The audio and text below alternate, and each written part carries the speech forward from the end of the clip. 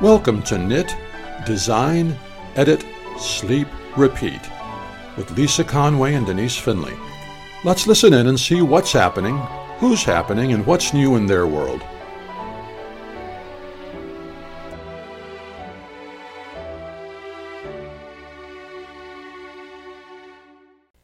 Today we are really happy to be speaking with Jill Wolcott of Jill Wolcott Knits. We talk about her life as a designer. Well, good morning or good afternoon. Denise, I would like you to meet Jill Wolcott.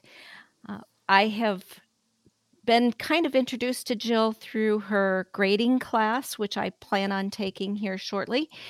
But Denise, take it away.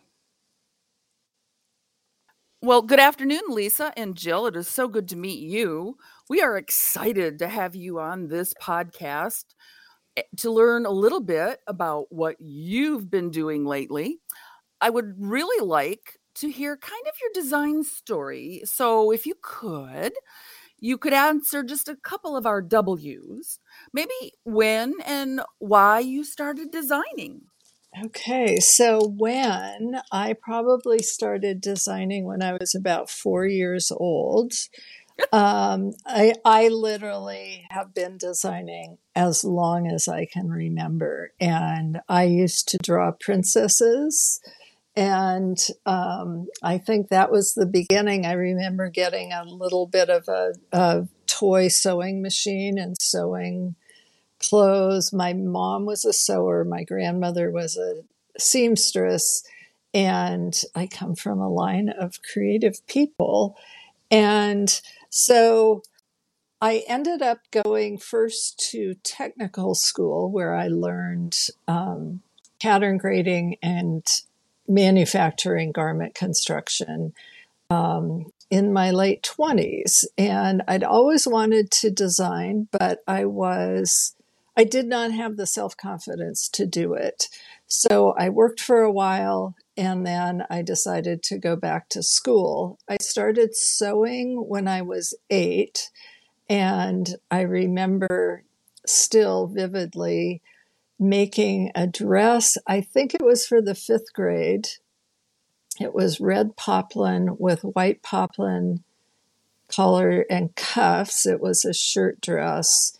And let me tell you, as a young person, sewing red top stitching on white created some tears. I can imagine. I remember at one point saying to my mother, "Why do they call the pattern simplicity?" I think I asked my mom the same thing.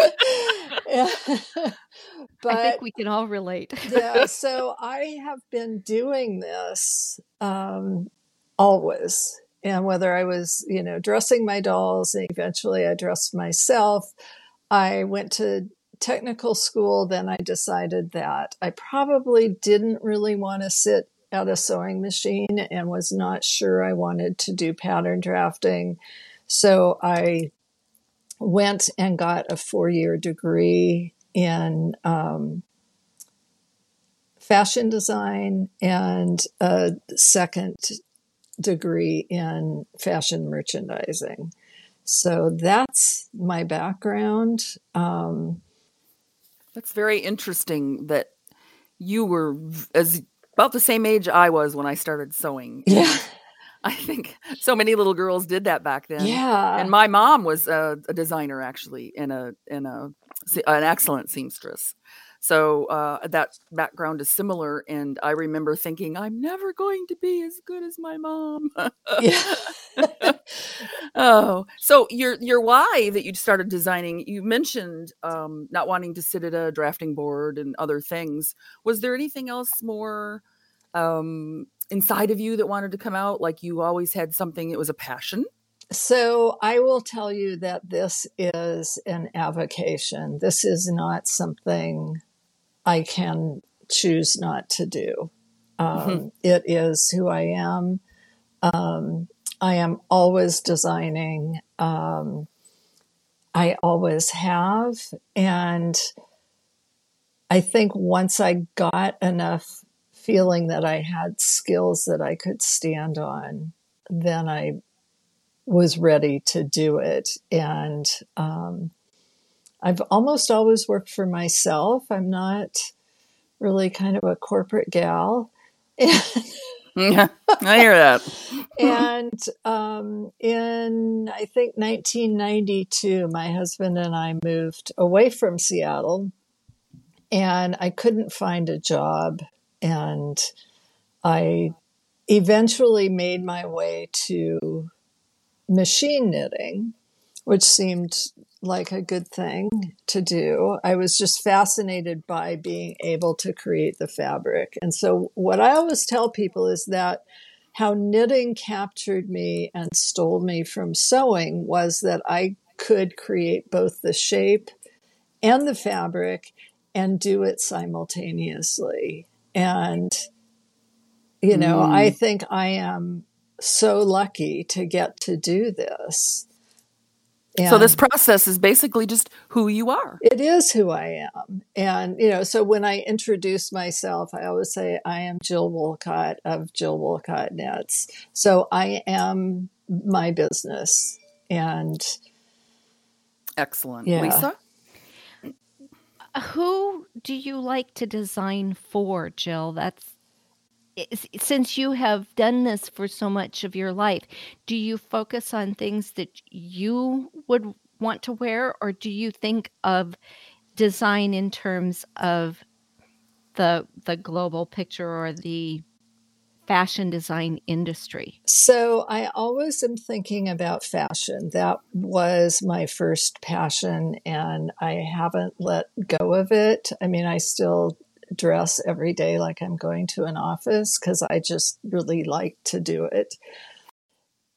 I would say that I design for someone like me, but not necessarily me. I have always specialized in garments, and I kind of challenged myself a few years ago to do accessories because no one was knitting garments. And I found that to be pretty fun once I started doing it. I will often provide challenges for myself, like, can you make something out of a limited quantity of yarn? Or, just lots of different things that are interesting to me, and they aren't necessarily interesting in the same way to the knitter, but I do think I design beautiful things.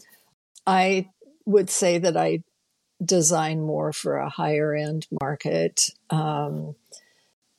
Somebody who's interested in fashion, but I also believe that because of my design background, that if it took you 3 years to finish one of my garments, you would still love it when you got done. And I've seen on your Instagram, for example, that you don't do a lot of knitting for yourself. I knit every day, and I knit probably for a solid 2 hours every evening. My husband operates the remote control so that I can just focus on knitting. And we are alike in that one. Yeah.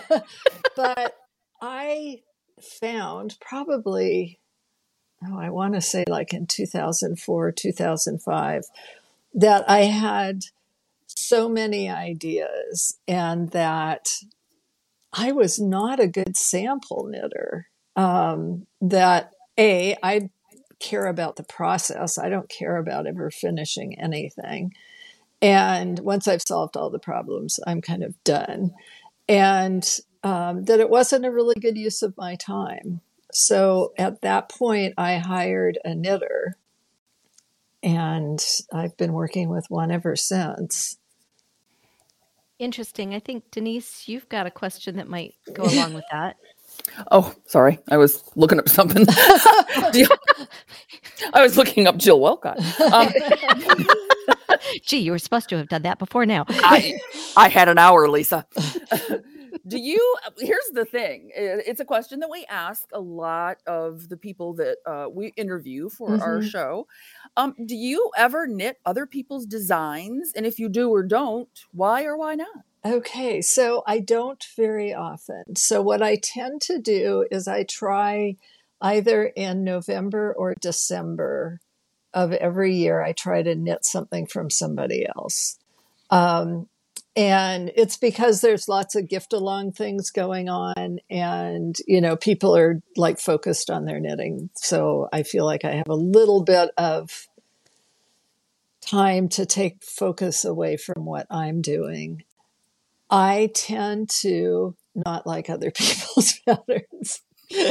And for a couple Is there anything specific you can say about I'm that? going to give you the reasons why. And I have a very specific way that I do my patterns because I have a form of dyslexia that makes it impossible for me to easily read regular knitting charts. And so I created a system that I call action charts, where the symbol tells you what you're doing regardless of what side you're on. So a purl is always a purl, and it doesn't matter whether you're on the right side or the wrong side. So if I knit somebody else's patterns, I have to use their system. I also tend to be, as you've probably already guessed, wordy.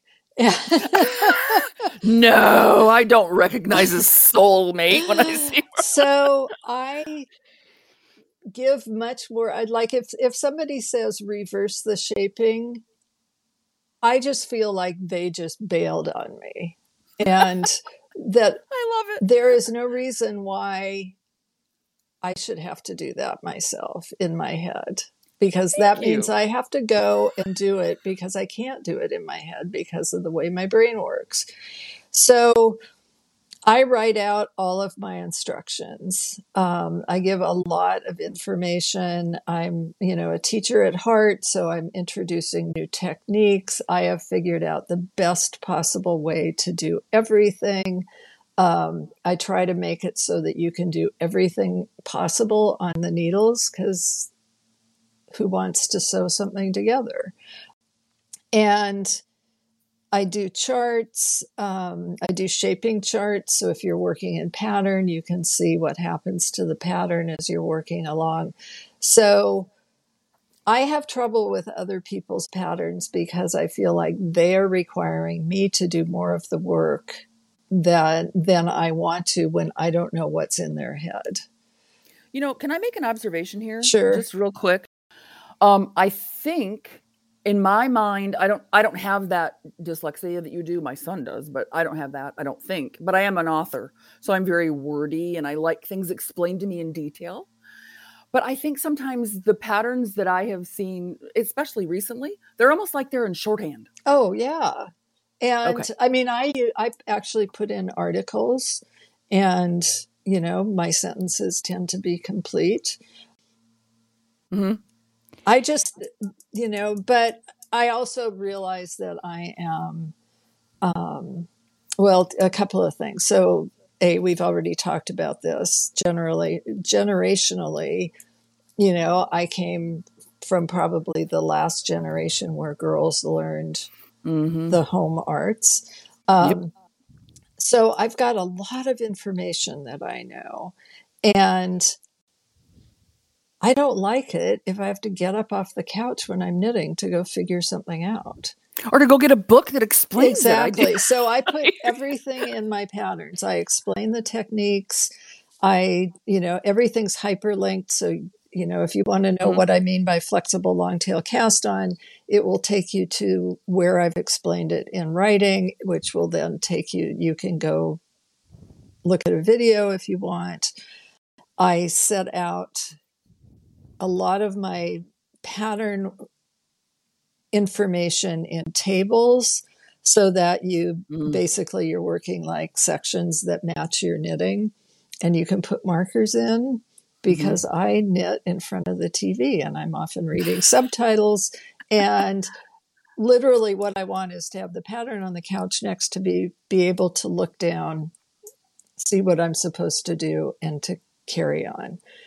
Now, to be fair, Lisa did a pattern recently, and her pattern was set up that way, Lisa, right? You had the links in there, and you had everything that you needed, and it was all neatly packed in one little pattern. Well, I tried to do that. I was sitting here wondering two things. First, do you ever teach how your method of pattern writing? Well, I've just been thinking about that. So I have always just like not been willing to fight the fight that we could do better. And I'm kind of deciding that maybe I am interested in fighting that fight. Well, I think, Jill, what I'm seeing as a tech editor is more interest to do more what you're talking about. Right. Where Interesting. we're writing out all of the instructions. As a tech editor, it's a balancing act on my part to help the designer create a pattern that is clear. Yes. But we usually also add the word concise. And yet, in today's market, where you're not having to worry about that limited print space, Right. we can write things out more completely without affecting the end product, the end pattern product. So it would be really interesting to me to learn more about your pattern writing process so that maybe I could share that information with designers I work with and say, maybe if we put it in a table, Yeah. maybe if we did this or did that, it would make it more readable for a larger audience, because a big interest of mine, thanks to a situation Denise has found herself in, is accessible pattern writing and making patterns for the dyslexic, making pattern for the vision impaired, making patterns for people who can't necessarily utilize the traditional charts or abbreviated row instructions. Hey, Lisa, how about making a pattern for people who love words, like this author? Hello. Denise, I'm your gal. I'm looking at a pattern right now, and so this is not at all unusual. It has a fully written pattern in fingering weight for this shawl, and then there's a pattern that goes with a calculator, so you could do it in another weight of yarn using the calculator. And this pattern is in draft stage still, and it's 28 pages long. See, I'm editing a book right now, and I can tell you, I've written several books, okay, and I've finished a series, and now I'm re-editing them and republishing them during significant dates this year. And I've just finished, well, I'm in the middle of editing book 3 of this one series, and I'm thinking to myself in my head, man, that's a lot of words. And I'm like, I don't care. It's my book. Yeah. And so I've been my style has gotten larger because when I first started doing this, we didn't put charts in the patterns, and we didn't I didn't put as much background in now. So now, like, every section kind of says, we're going to do this here. Here's the things to look out for. Now go. And so my patterns have gotten longer, but we also moved from print to digital. Everything in my patterns is hyperlinked, so you can jump around pretty easily. And I really think that we're still trapped in kind of a print world. The only reason patterns were written the way they were written was because it fit into the column situation that they had in magazines. And the other thing, which I alluded to at the very beginning of this, was people don't have the background anymore. So you might not necessarily know all the things because you just decided when you were 33 that you were going to learn to knit, and you learned through YouTube, or you went to your local yarn shop or whatever, but you don't have this vast background. And so I'm trying to provide some of that. And without, not to say that everything used to be so much better, because my mother learned to knit when she was 8. I was 30, or she was 32 when I was born. And so about the same, about the time I was 32, I taught her something other than that slingshot or, over your thumb cast on. She had Right. always done that and did not Mm-hmm. know of anything else. So she used to say she learned more after I started doing this than she had in all of her previous years. I was sitting at my mother's home knitting a sweater, and I had not it was a colorwork sweater, and I hadn't done any of my ends in. I finished the sweater and turned it wrong side out to start. Well, actually, I was knitting it wrong side out because I knit Portuguese when I do stranded. So I had started to weave in the ends, and my mother said, "Well, why didn't you knit those in, Yeah. the way I taught you to when you were a kid?" And it was like, "Because I can make it look neater this way."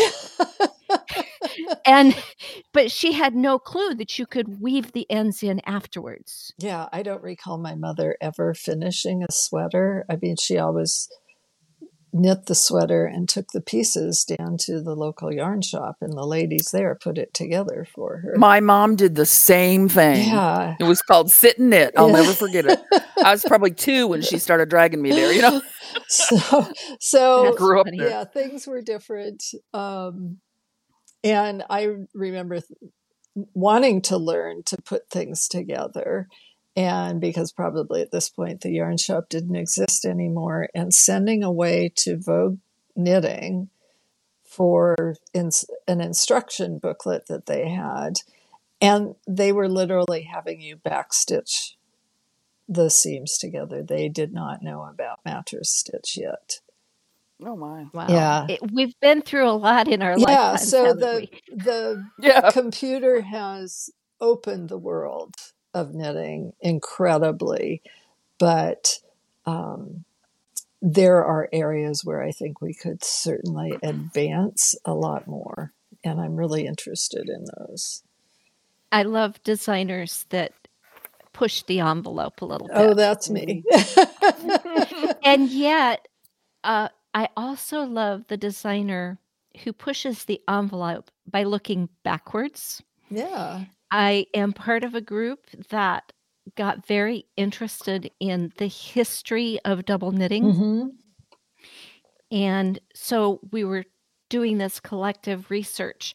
And the first book or print reference that we could find to anything close to it was a book called Two Color Reversible Knitting by Jane Neighbors. Was written in the 70s, I think. Yeah. 74. And one of the members of the group has recently designed a shawl that utilizes knowledge that she gained from that book, but in such a unique and new way that it's created a completely different look and stitch, basically. Cool. So I love that. Where do you find your inspiration? She got hers from this book. Where do you find yours? So, the first time that I really seriously talked about my life as a designer was I was asked that exact question. And I had to do a presentation to a knitting guild. And so at that point, I was younger, and the internet was way younger.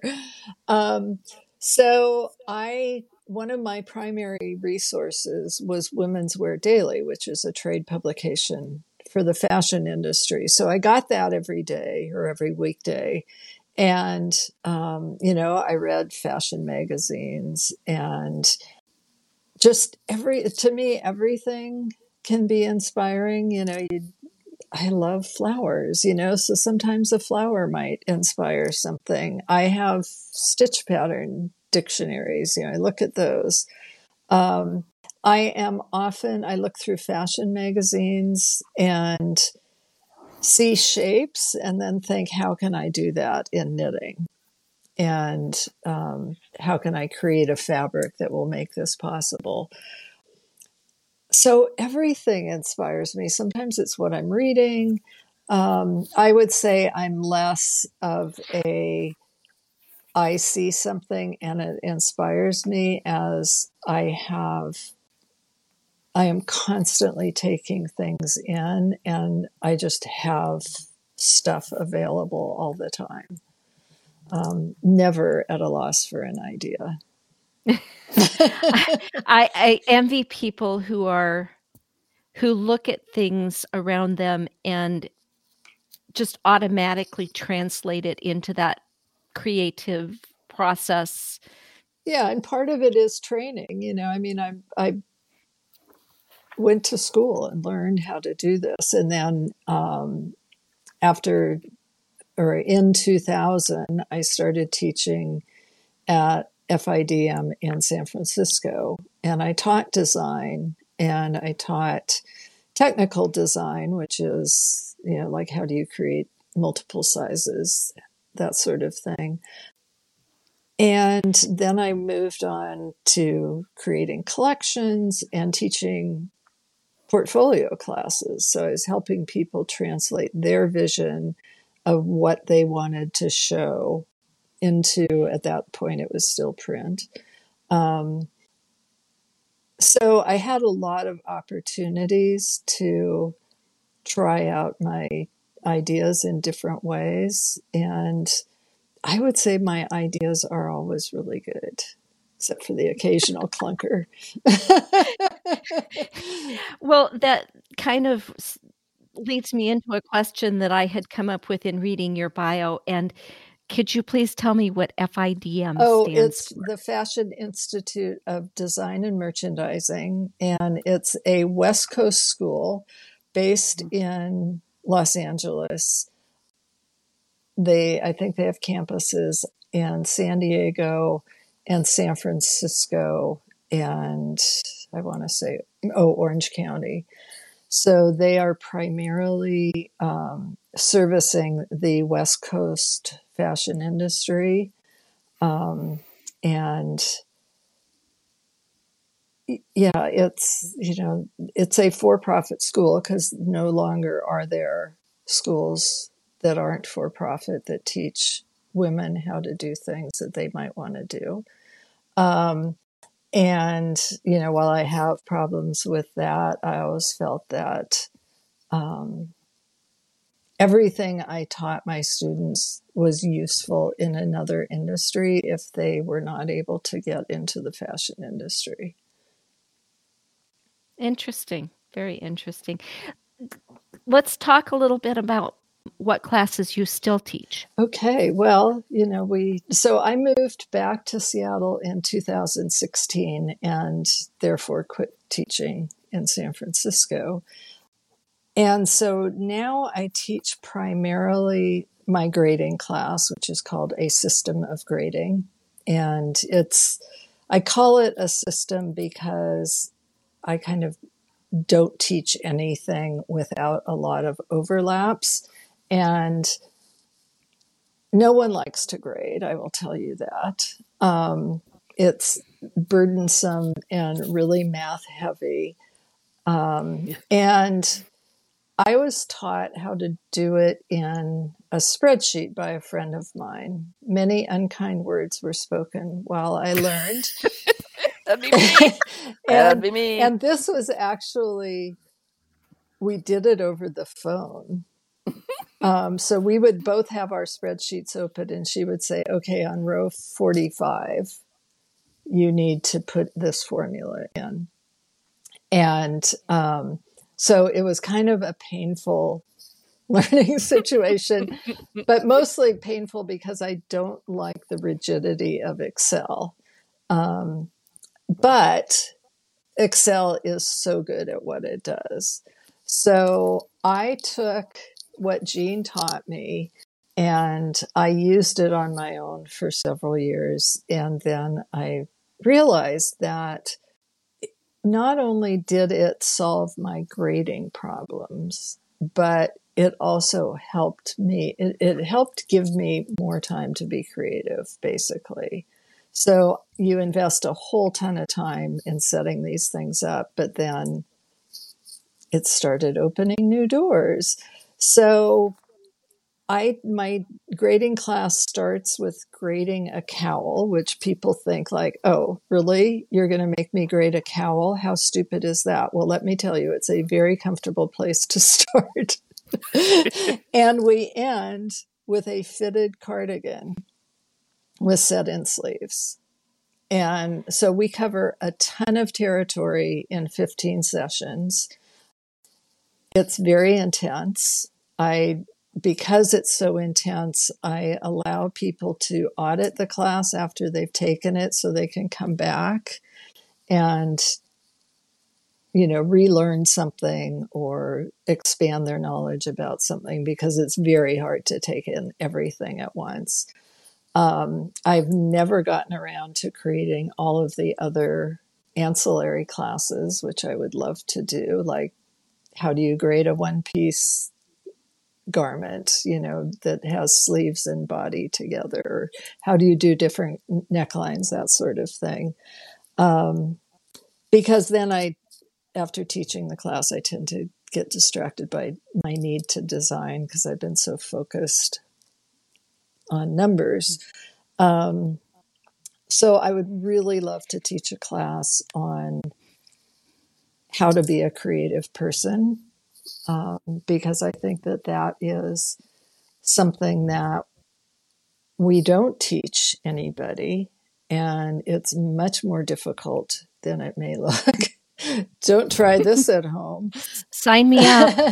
And I have, I think, lived a very satisfying creative life. I have not made any money. So Neither is my son. He's an artist. Yeah, I get it. So, I taught because they paid me to do it. And turned out I was really, really good at it because I'm very analytical. I watch myself do things so I could tell my students how I got through things. And so I would love to do a course on just how to be a creative designer, whatever you want to do, because it requires a fair amount of energy to just exist in a world that really looks at money.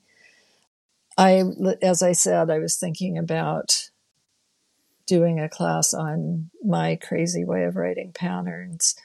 That would be interesting. Very interesting. I'm really, really, really interested in sizing, and not just sizing as the fashion world sees it, but spent the last couple of years just thinking about how the skeleton creates basically our stature, and then all the things that go on top of that. So, we've got our basic skin and our organs and tissue underneath that. And then our genetics are the hormones that course through our bodies, the food we eat, the environment we live in. All these things make us non-standard.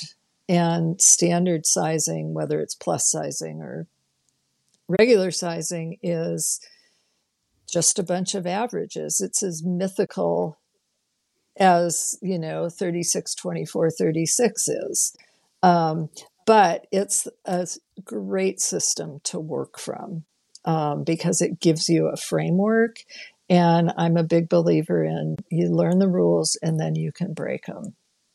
That's right. You mentioned earlier before we started recording about how this thought process really looks at inclusivity Yes, beyond just gender and stereotypical body type. right. Can you talk more about that? Yeah. So, and that's really how I got to the skeleton. And, I am frequently challenged by people about, you know, using sizing tables and that those are not real numbers and blah, blah, blah. And they aren't. And, like I know how to tweak things to fit me. I know how to tweak things. I have a set of sizing tables that I use that I created that are a little bit more generous than the ASTM standards because I look around and I see that people are not as perfectly formed as we would like. So then, as there's more discussion about different genders and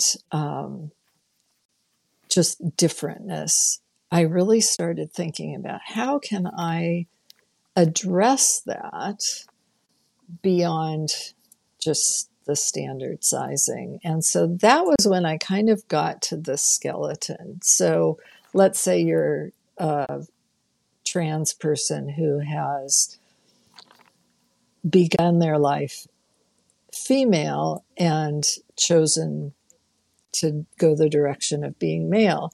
So there are things that happen to your body that you can't change. And although you can take hormones and do a lot of things, your structure is pretty much set unless that was the whole process stopped before puberty. So you might have big shoulders and you might have narrower hips. Or if you went the other way, you may have bigger hips and smaller shoulders, but you've put in some hormones and now you're putting on muscle mass differently. So I've really been thinking about how do you create sizing that allows for that type of difference, or, people who have just put on more weight or their genetics led them to not have a waistline. That would happen to be me. A lot of it is just learning to work around, saying, okay, so that's what the standard is. I'm over here. I'm going to make these adjustments so that I can make it fit me. And I have been tall since early junior high and always had to adjust things. And like I say, I don't have a waist. So I was always making things with a bigger waistline. My hips tend to be a little smaller, but I've just always done that automatically. So I started working with my system of grading and seeing if I could figure out how to make things so that you could put in different numbers and get different results. And so I had this wonderful student last year in ASOG, and at the end of our 15 weeks, I asked her if she would like to be my paid intern. And so she's been working with me since August, and she has much better mathematical skills than I have.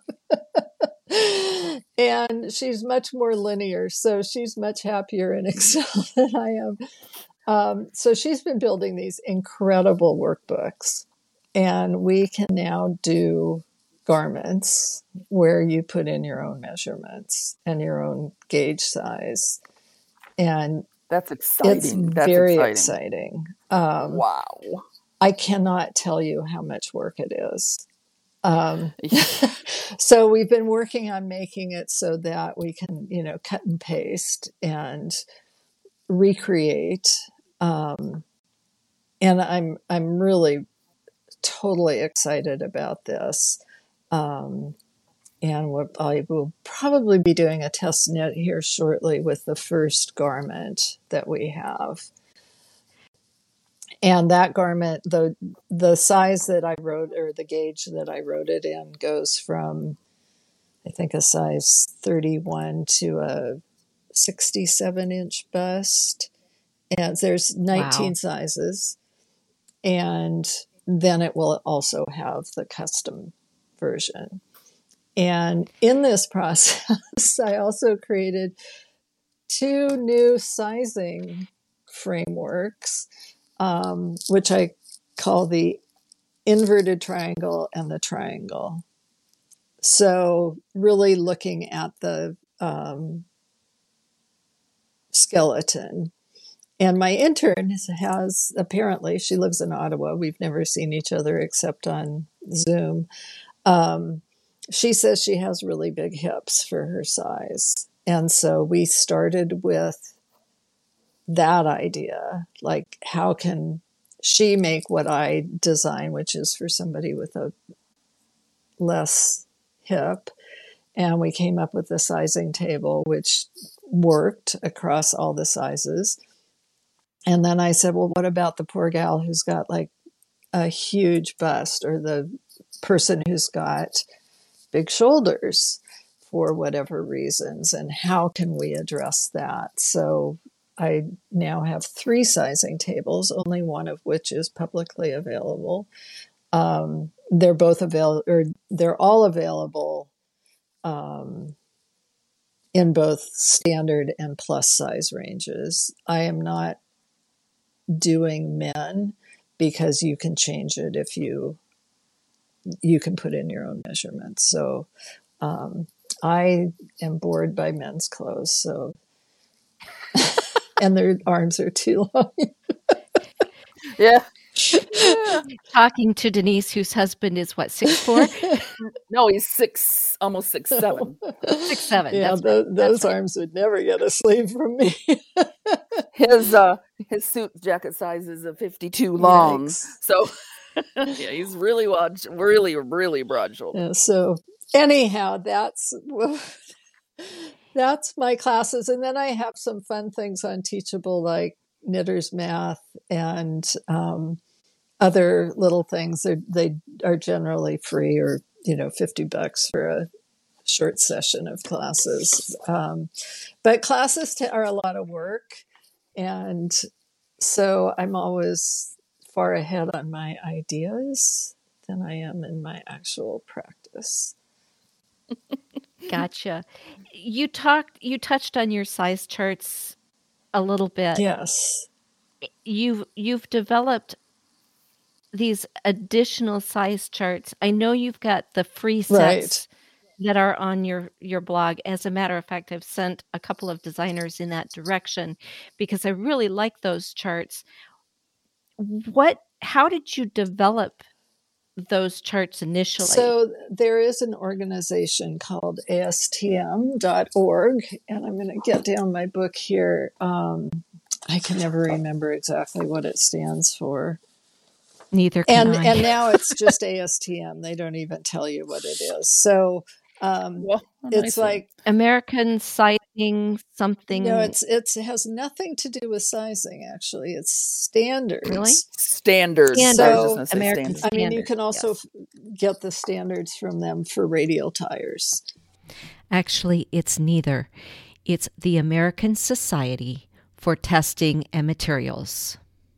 Oh, they cover everything. Gotcha. And I will, if you send me an email, I will give you the link. They have a book that has men's, women's, and let's see, what does it have in it?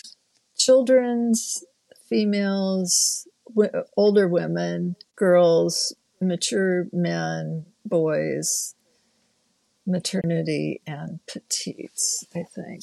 So, just out of curiosity, what's the year that you're referring to that book as coming from? Because I think they may have changed what comes Yeah, in that's the standard so package? mine is 2015.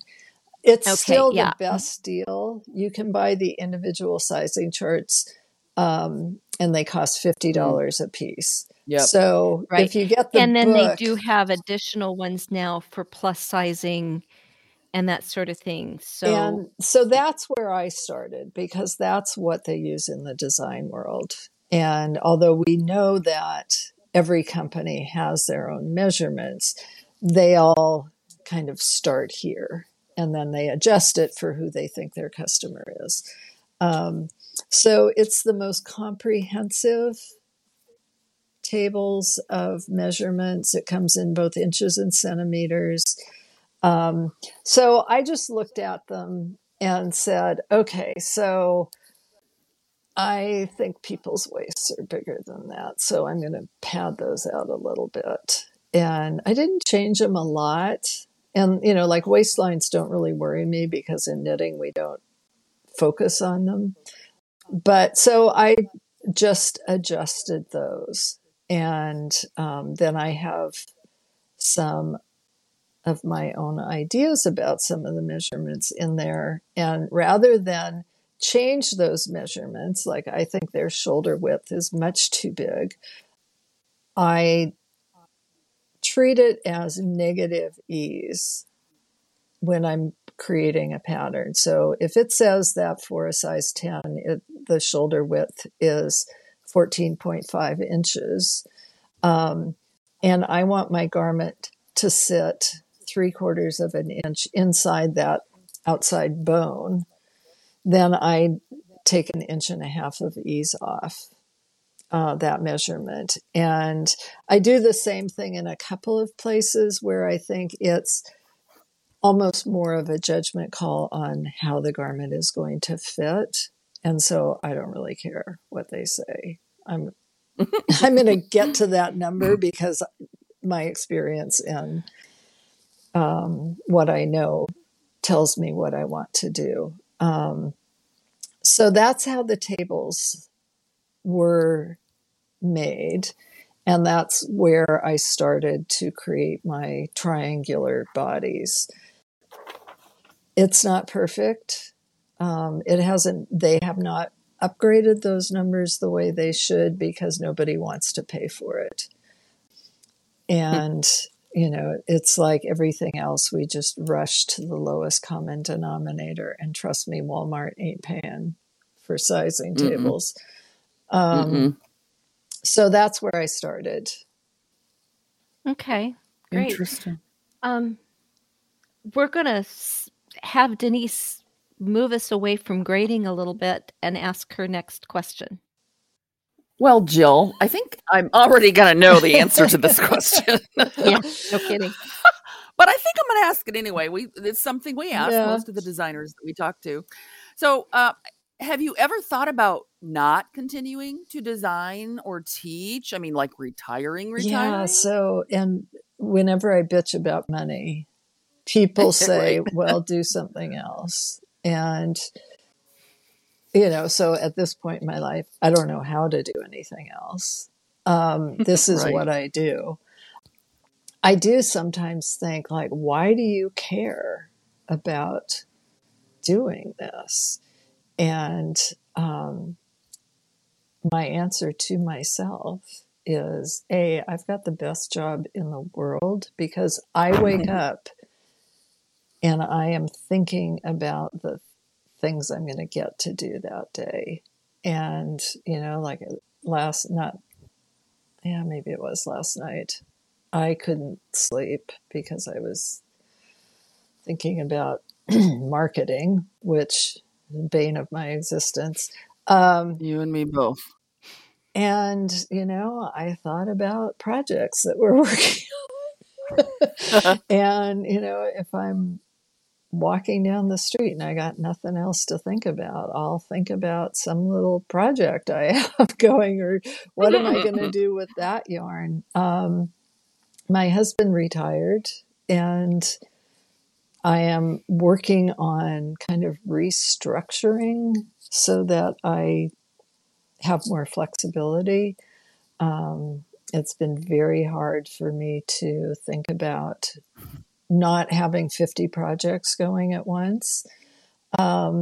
Yay! Someone else. Yeah. Yay! And I am not, I do not know when I'm going to quit doing it, but I don't see that happening. I love it. And I mean, I love it too as just a knitter. And, I love making swatches and seeing what yarn does. And, I always have things that I'm working on, usually simpler, less complex projects. I do half-size samples for my classes.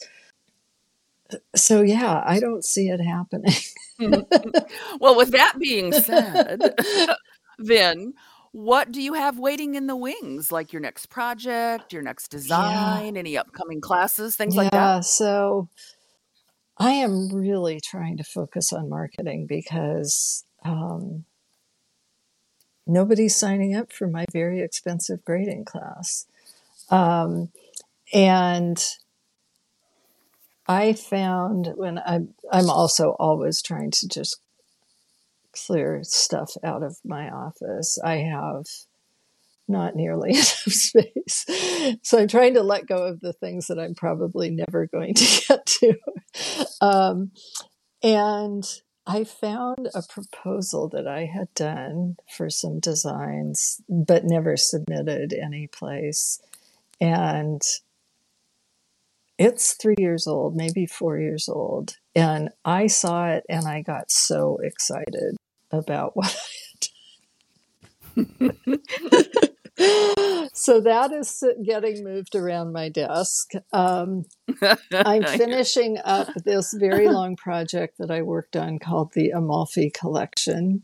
And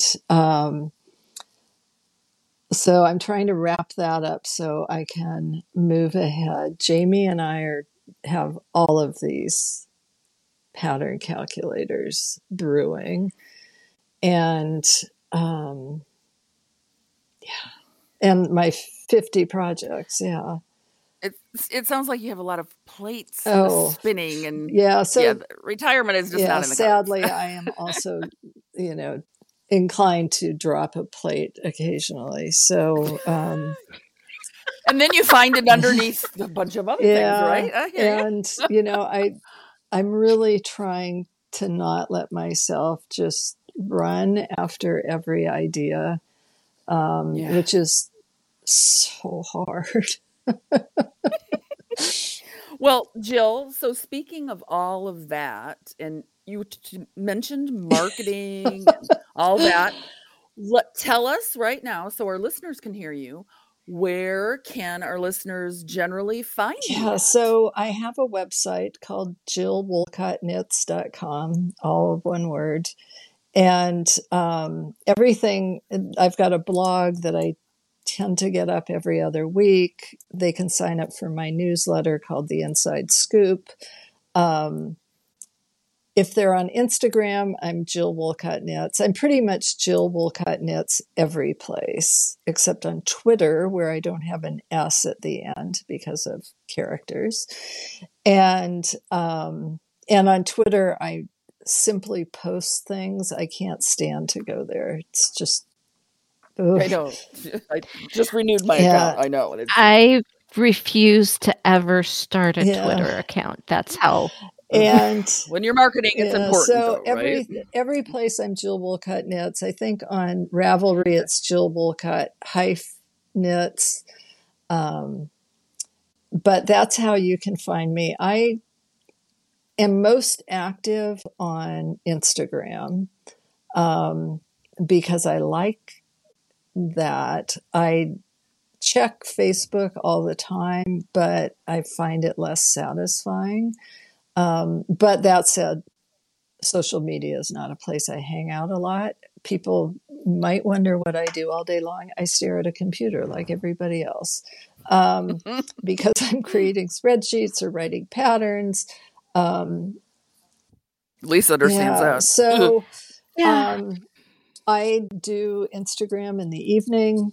I have an automatic scheduler that publishes posts for me on all the other platforms. Instagram is the only one that I have to personally do. And that's kind of what I do for marketing. And yeah, I know it's not enough. Well, all of your links, thankfully, Jill has already shared those with me. Yeah. So they will all be in the show notes. It'll be really easy for our listeners to go there and find you. And if anybody wants to email me, you can always reach me at jill@jillwolcottknits.com. Yes, it's a nice, easy one to remember. And I'm the only person who answers those emails. So you will get me. Oh, and she answers very quickly, I do. too. I will let you know that about 6 or 7 months ago now, I emailed her about the grading class and then ended up not being able to take it in the fall. But she answered me in like 24 hours. yeah. It was just really fast and really, and I knew it was personally from her, too. It was really great. So, yes, all of that will be in the show notes, so our listeners can find you. We have one last question we like to ask all of our designers, because we are here for budding designers and new people who think maybe they want to invest time into designing. So our very last question to you, Jill, is what advice would you give a new or budding designer? So I should know that off the tip of my tongue, but I'm actually really thinking about it contextually. Right now, it's a crazy crowded market. And people enter it at a lot of different levels and with a lot of different levels of success. Now, I've been doing this, for like 1,000 years. And because I'm not interested in marketing, I am not as successful as I could be. I am doing exactly what I want to do. I have somebody who makes sure that I have food and shelter. So Right. I don't have to worry about that. It's hard. It's really hard. That said, if you want to do it, it's also relatively easy to break in. I have mentored people. I would have been too shy to ask anyone to mentor me. I am basically an introvert, although obviously I can talk forever. So I would say that a lot of people are really generous and find people who will help you, who can maybe answer questions for you. Do not be embarrassed that you don't know everything. Don't look at what other people are doing and feel Amen. like that is what you should be doing, unless you are doing this because you want to be a follower. I have what my grandmother called the courage of my convictions, and I am perfectly happy marching to my own drummer. But that said, I belong to 3 or 4 groups that provide me with a place to vent, that give me support about things that I need to be supported on. Right now I'm working with another gal who's a quilter, and we meet every Thursday at 5:00 on Zoom, and we spend an hour together writing quietly, just so that we have that focused time.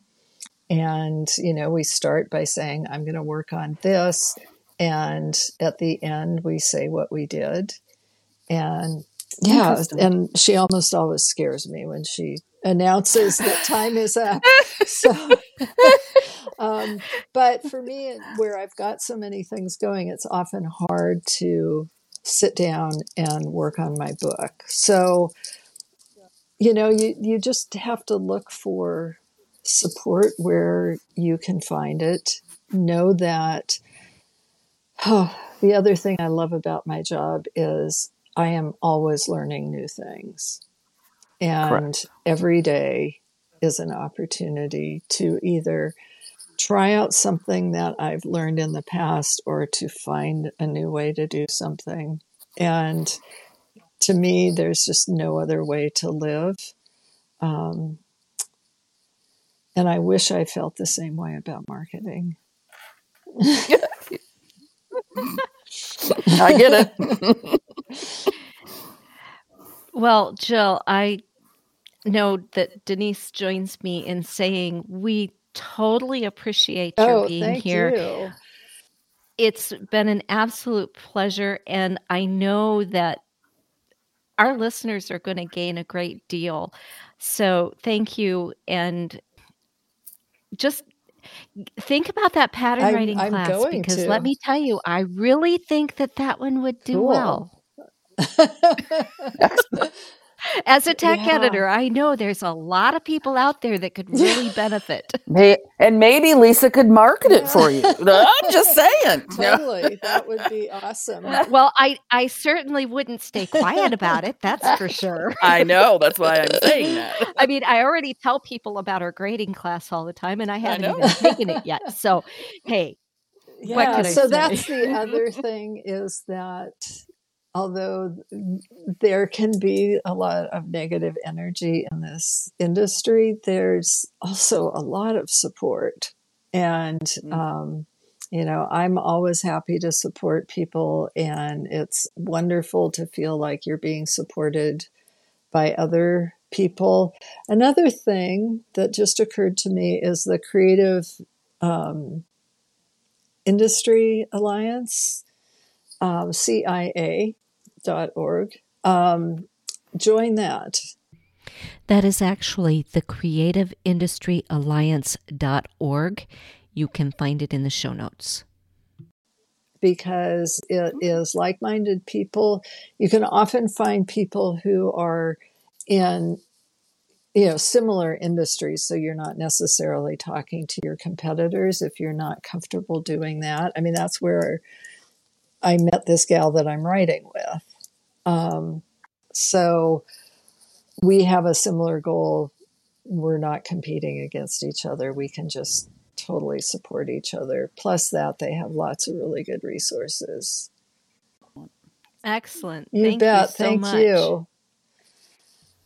Jill has been kind enough to offer our listeners a coupon code for classes or patterns. Please check out our show notes in our Facebook or Ravelry group, or sign up for the podcast newsletter on my website at arcticedits.com. Don't forget to hit follow or subscribe, and join us for episode 9 when we share a big announcement. So, just to wrap up, remember you can reach us through our Facebook or our Ravelry group, at our email at knitdesignedit@gmail.com. And if you would like to learn more about tech editing or grading or other services that I provide, please visit my website at arcticedits.com.